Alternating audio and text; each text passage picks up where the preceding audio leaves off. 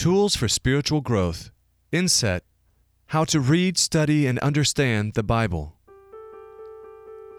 Author Bruce Barton called the Bible the book nobody knows. That is practically true, but you can know it. How should you read and understand the Bible? The overall answer is any way that works for you. Just do it. Starting something new seems strange and difficult, so new Bible students are the ones most likely to become discouraged and give up altogether. What is important is to get started and then stick with it. Take the most interesting approach and begin to get familiar with the content. Whet your appetite, and hopefully the Bible will be a big part of your diet for life. Most books and articles offer helpful suggestions for Bible study approaches, and we recommend you eventually read and consider them. But don't feel obligated to take a certain approach or follow a rigid structure or stick with an approach when you'd rather switch to a different one. For example, one approach is to read the Bible all the way through in chronological order to get an overview. It is good to do that eventually, but it's not necessary to start that way.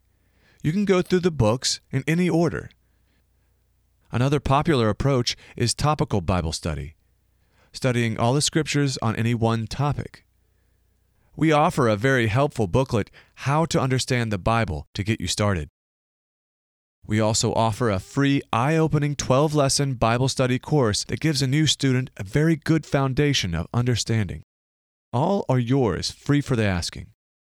We are also in the process of producing Commentary on the Entire Bible, the Good News Bible Reading Program. You can access it at www.ucg.org/BRP. It's also fine when a part of your personal Bible study is reading trustworthy articles, booklets, and books about the Bible that explains it accurately. Of course, any such sources should be compared against the Bible itself to make sure they properly represent the Bible's teachings. See Acts 17, verse 11. Indeed, over the long run, be sure that much of your Bible study is reading the Bible itself so that you become thoroughly familiar with the content and context of the Scriptures. As you can afford it, you may want to purchase various Bible helps, reference books, and computer programs that provide assistance in your studies.